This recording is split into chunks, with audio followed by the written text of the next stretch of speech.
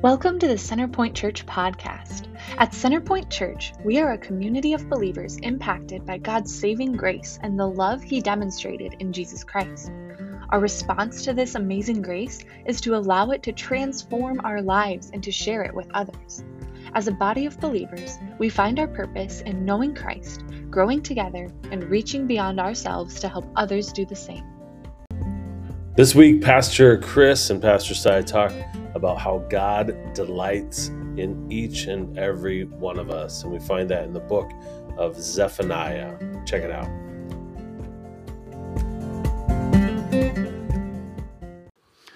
Today, we're going to continue in our series that we've called Back to Eden. And there was a time in history when everything was perfect. It was pristine and abundant in natural beauty. Do you remember that time?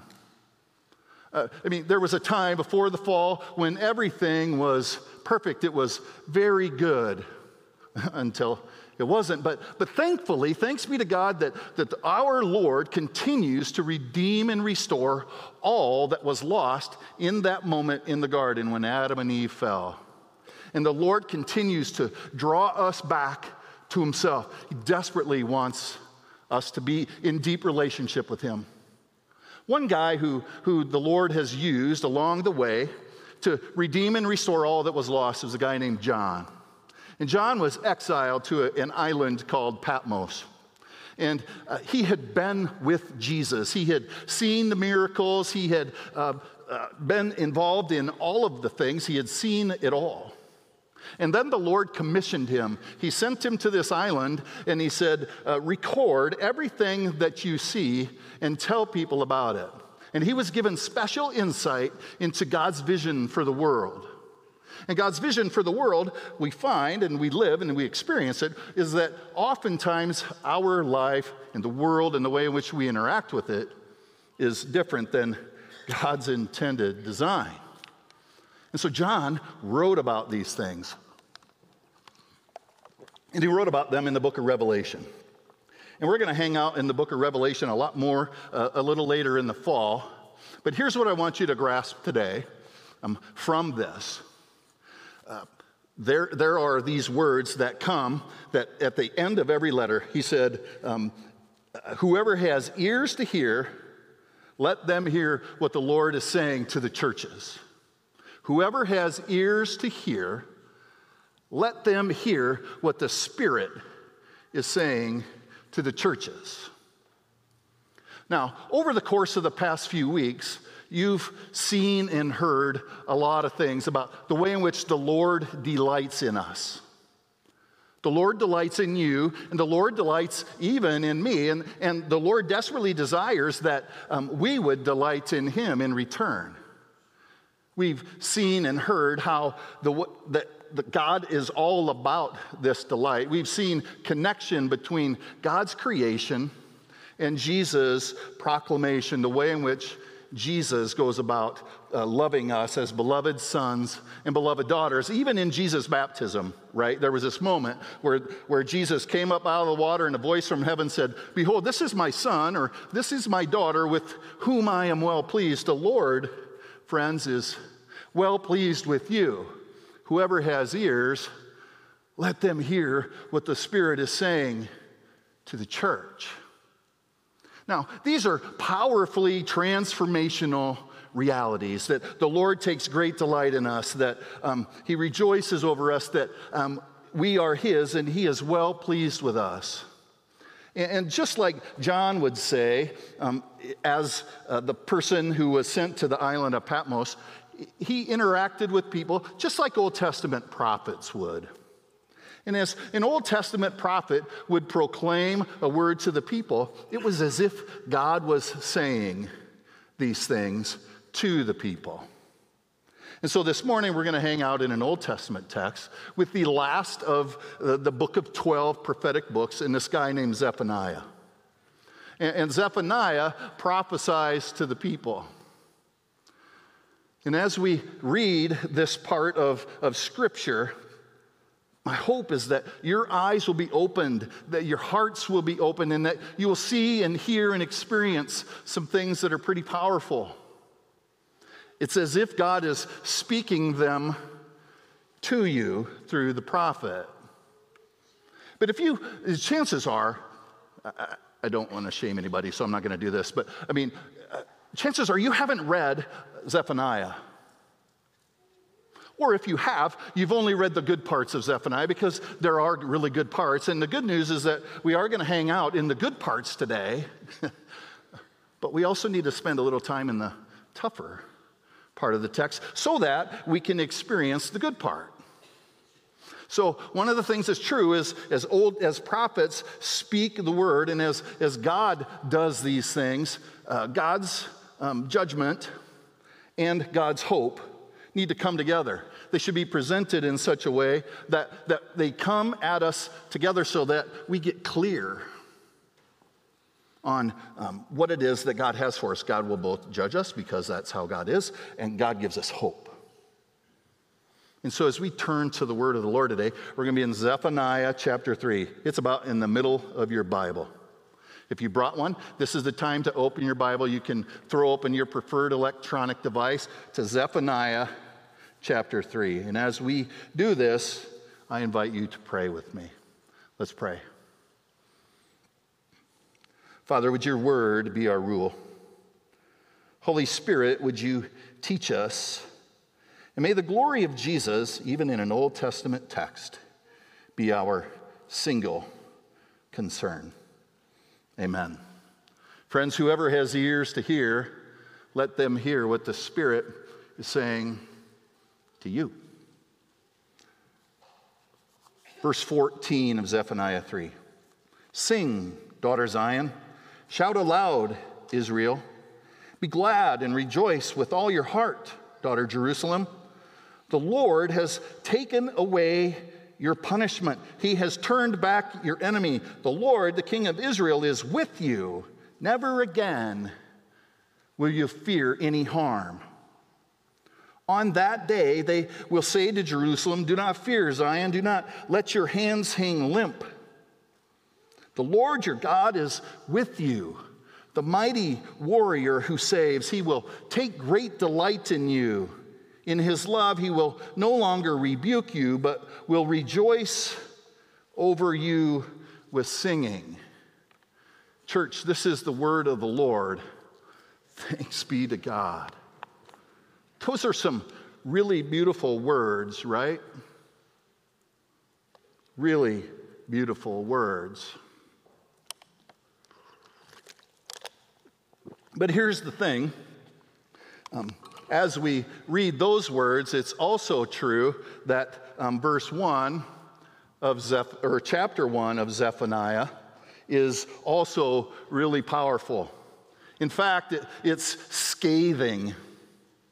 Now, I don't have time to read all of Zephaniah chapter 1 to you, but it's true that there is trouble in the text.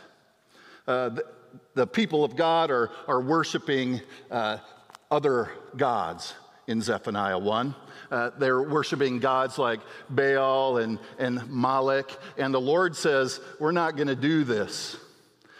This is not the way in which you are supposed to live your life. Now, Baal was this god of fertility and infertility. And the people had a convoluted idea of reproduction and where it came from. So they would worship this other being.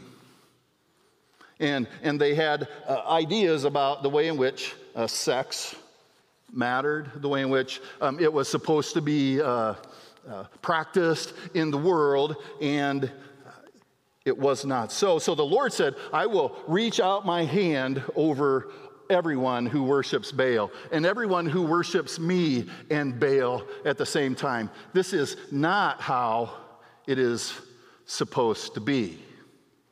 The Lord does not take delight in that. Now, we can say, okay, there's trouble here. There's trouble in this text. But there's also trouble in our world, right? What are the Baals in our world? One would be human trafficking. Human trafficking is a billions and billions and billion-dollar industry around the world. 25 million people are impacted every year by sex trafficking, and human trafficking. And we can say, okay, that doesn't impact me in Sioux County, Iowa. That might be fair. Might not be. But what about pornography? Pornography is a $100 billion a year industry. $13 billion is generated annually in the United States of America. And every second, 28,258 people are watching internet pornography. 28,258 people every second. Do the math. Now, again, you might say, that's not me. That doesn't happen in my house. That would not ever happen in a Christian community. And then I want to hold up for you the statistic that says 64% of Christian men and 15% of Christian women take in pornography once a month. 84% of boys and 57% of girls, the ages of 14 to 18, have seen pornography. It's a thing. Baal worship is still a thing. And again, you might say these things aren't true. The statistics tell us differently. And what about Moloch? What is that? Again, go read Zephaniah 1 a little bit later, but Moloch was this idol that people worshipped where they would light it on fire, they would heat it on fire, and then they would sacrifice babies by putting it in Moloch's hands, and they would be seared and they would die. It sounds horrible. I don't fully understand all of this, but the people were worshiping something other than God's intended design. And so what happened then is this is still a season of sacrifices. And they would bring the people, they would sacrifice these children. And again, we say, well, that doesn't make sense. I don't understand that. What are the Molochs in our world? Who are the Molochs in our world?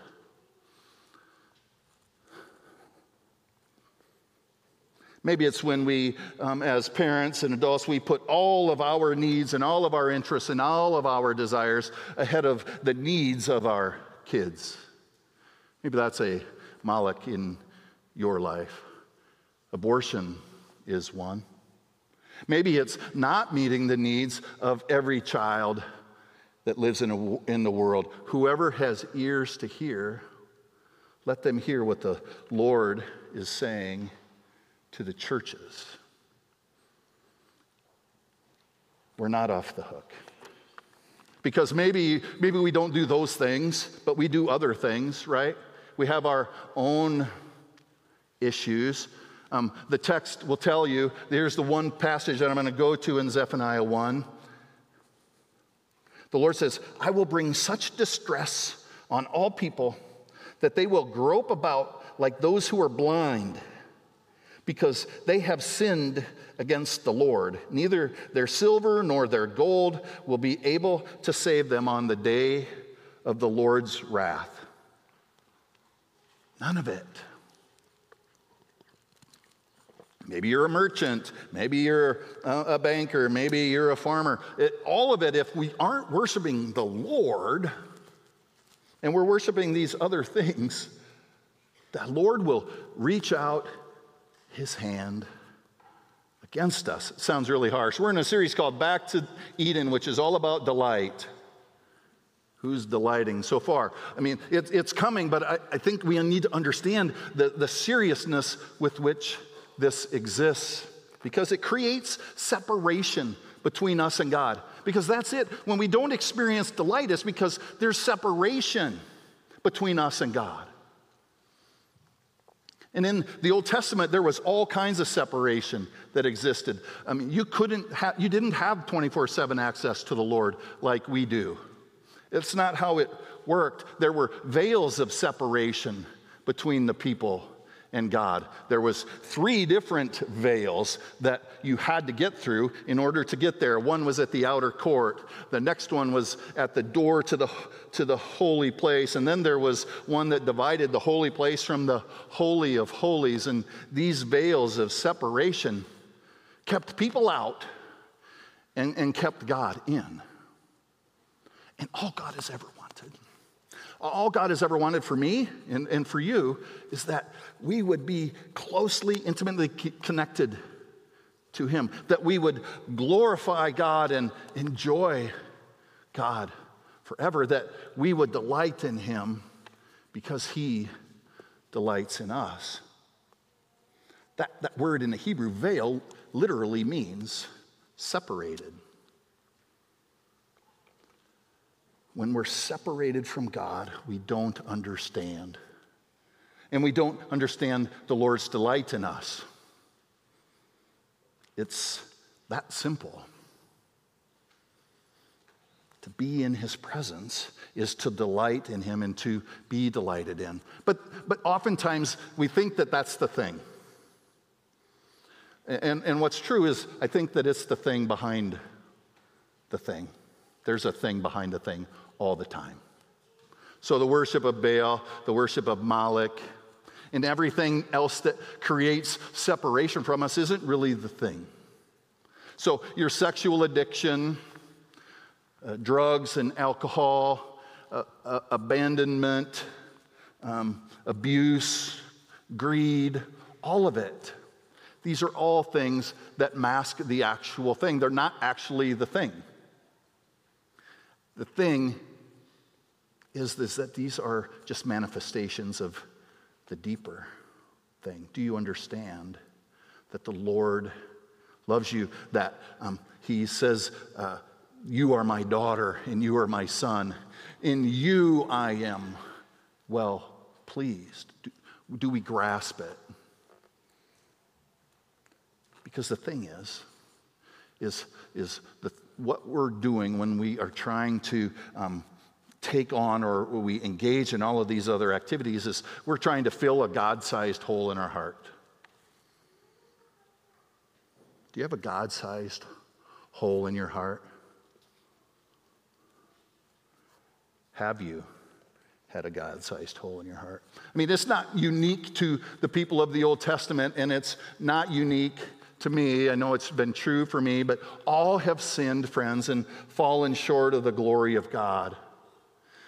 The wages of sin is death, and the scriptures declare that if we claim to be without sin, we deceive ourselves, and the truth is not in us. We're in trouble if we don't grasp the grace of God. And if grace wasn't available in the world, dating all the way back to the garden, all the way back to Eden, we're in trouble. But all God ever wanted, and all God still wants, is to be deeply connected to you and with you.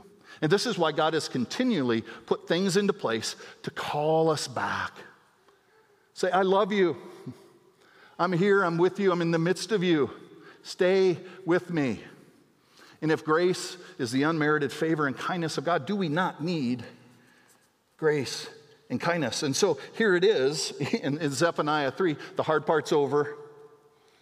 The hard part is over, but we read the prophet declare some powerful things. Zephaniah 3:15. The Lord has taken away your punishment. He has turned back your enemy. Whatever it is that you have had to do and engage in to deal with your thing, the Lord has turned it back. It doesn't have to happen anymore. The Lord, the King of Israel, is with you. Never again will I fear any harm. And look at verse 17 with me. The Lord your God is in your midst, a mighty one who will save. He will rejoice over you with gladness. He will quiet you by his love. He will exult over you with loud singing. Even in the darkest moments of your life, those places and spaces where there's problems, the Lord takes great delight in you. He will rejoice over you with gladness and quiet you with his love. It's amazing, is it not? God has gone to great lengths to love you and to care for you and to have you understand it. Because the text told us that the Lord is in the midst of you. For God so loved the world that he gave his one and only Son, that whoever believes in him shall not perish, but have everlasting life, eternal life. For God did not send his Son into the world to condemn the world, but to save the world through him.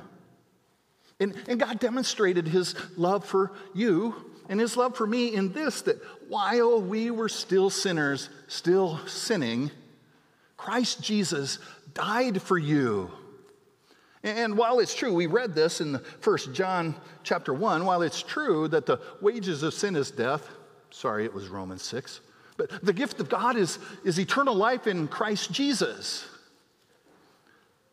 And while the scriptures say that if we say that we have no sin, we deceive ourselves and the truth is not in us, if we confess our sins, he is faithful and just and will forgive our sins and purify us from all unrighteousness.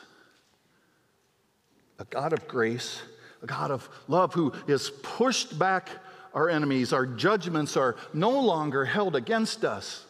He loves us and he's with us.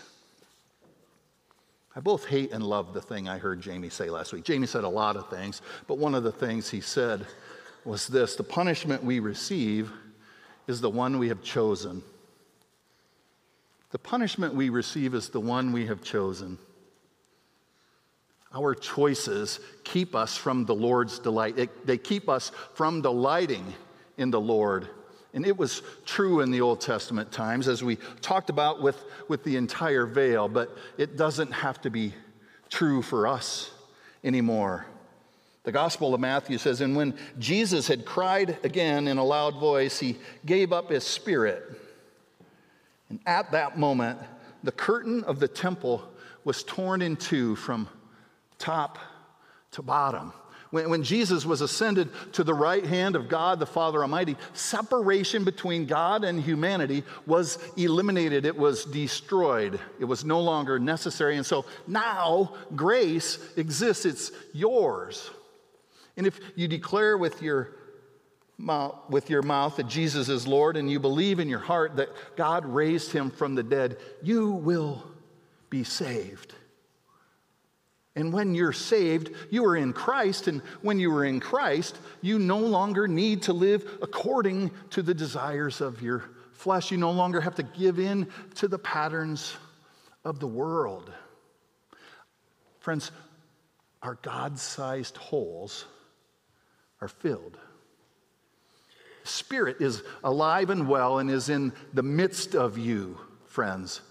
God is in the midst of you. He has taken away the judgments against you, and he has cleared away all of the problems. He's cleared away all of your enemies. So when this is true, and when it's presented, when the lie is presented by the liar, don't buy it. Understand that the Lord is in your midst. He's pushing back your enemies and is making you new. There's another way to be. You don't have to do the things that you have perpetually done in your life. What's this look like? How is that true? So I accepted Jesus Christ on February 4 of 1993, and I've been on this stage, and I've told you previously that my mental model of God is that what came into my mind when I thought about God is that he was out there somewhere judging me. There was no way when a holy God understands and knows everything that a person has ever done that God could love me. It's not possible. I mean, I even believe that there's no way that this God who in creation looked at everything he had done and said, it is very good. There was no way that I could be among the very good. And at times I questioned it. I questioned it a lot. I behaved in ways that weren't helpful, and it kept me separated from God. Is there anybody with me? Has this been your story? And for me, when these thoughts and these feelings, when they come running at me, and when they would come running at me, I would get into action to do whatever it was that I could do to fill the God-sized hole in my heart. And so I would work, I would perform, and I would strive for success. Now, don't hear me saying that working and performing and striving for success are wrong. They're not. In fact, the scriptures say, do whatever you do everything as if it's for the Lord. My problem, friends, is when I was working and striving and performing, it was all for me. It wasn't for the Lord. I didn't really care because I didn't believe that the Lord could actually delight in me. So I was trying to fill the God-sized hole with the success of the world. Is this you? Sure, I would tell Kathy that this is all for you. I'm doing it all for you. And she might have believed it for a while, but the reality is that it was all for me so that she would think I was great, and so that you would too, and that you would, and everybody would think that I was awesome because this was the thing I needed. And the working and the performing and the striving was the thing, except that wasn't the thing. Because there was something behind the thing. Remember? The thing behind the thing was that I didn't get that the Lord could actually take delight in me. What's the thing behind the thing for you? When I got clear on this a few years ago, there were several things that were happening in my life at the same time, and one of them was this movie, The Greatest Showman, came out in 2017. Anybody see it? And when this movie came out, there was a couple of songs that really resonated with me. Never Enough and From Now On. And so those songs made its way into my playlist when I was working out, when I was driving in my car or my truck or whatever. I would play these songs. And the gist of the movie is that P.T. Barnum was born in poverty. And he met this well-to-do girl, and they fell in love and they got married. And then he lost his job, and when he lost his job, he set out to make it. To work and to perform and to strive so that he would have all the things. He craved more. And so Barnum's working and performing and striving led him down a path that nearly cost him everything. It almost cost him his family. It almost cost him anything that he had ever earned. And those songs stayed with me.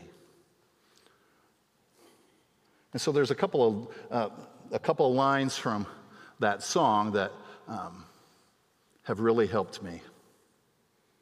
The whole song, I thought I would sing it, but that's risky, and Ray's like, nah, let's not do that. But there would never be enough accolades, there would never be enough attention, there'd never be enough success for me. And what I really needed was to accept that the Lord actually delights in me. And the Lord delights in you. The Lord will rejoice over you with singing. He will quiet you with his love. Do you understand this? Do you believe it? This song said, for years and years, I chased the cheers of always needing more. But the crazy speed of always needing more. But when I stop and see you here, when I would stop and see the Lord here, I remember what all this is for. So from now on, my eyes will stop being blinded by the lights. From now on, what's waited till tomorrow starts tonight. When our eyes are opened, we recognize him. And like Barnum, I chased it all. I thought that was it. And it was empty, it was hopeless, and I was unfulfilled. The hole was God-sized. And friends, God fills the hole. And it's his delight in me that fills it. It's his delight in you that will fill it for you. So we were winding through the Ozark Mountains a few weeks ago on vacation, and our kids were playing DJ. They're all adults. And then all of a sudden they started playing this soundtrack. I'm like, why are you playing this soundtrack? It's kind of weird. And I had my own moment winding through the mountains as they're all chattering and jabbering. I had my own moment. And I was reminded again, the Lord actually delights in me. I don't have to keep chasing. Friends, the Lord your God is in your midst. He's pushing back your enemies. He's here. The judgments are gone. He takes great delight in you. He knows everything you've done. And he still loves you. He still delights in you. Your God-sized void, he wants to fill it. It's that simple. He rejoices over you with singing, and he will quiet you with his love. 3 things quickly that have helped. Remember, relinquish, and rest. I played around the golf with Jamie Friday morning. And while we were golfing, he said, "How was Father's Day?" And so I told him about several conversations that were really, really weighty. And he looked at me and he said, "Where are you?" As if I was back in the garden. He said, "Where are you?" And I said, "I'm remembering that the Lord has removed my judgments from me. He's doing the thing where he's turning my enemies back, and he's in the midst of me. And this is on my good days, I do this." So I have to remember that. I have to remember that the Lord is doing these things, that he rejoices over me with singing and will quiet me with his love. I have to relinquish control because I still want to be Lord of my life. You too? You still want to be Lord? Relinquish control and give it back to God. And then, friends, it's when we do this, when we remember and relinquish, that we can rest. The Lord takes great delight in you. He will quiet you with his love and rejoice over you with singing. Let's pray. Father, Son, and Holy Spirit, I thank you for your scripture. I thank you for the reality that this is true. That you have taken away our punishment, that you have turned back our enemies, and that we will never again fear any harm because you are in our midst. Thank you for being in our midst. Thank you for sending Jesus Christ to be sin for us so that we might delight in you, that we would be free to do that. God, for anyone who wonders if it's possible or if it's true, would you grant them courage to confess with their mouth and believe in their heart that you have done all that you said that you would do. And then put people around them to help them do the same. God, we delight in you. Thank you for rejoicing over us. It's in your name I pray, Jesus. Amen.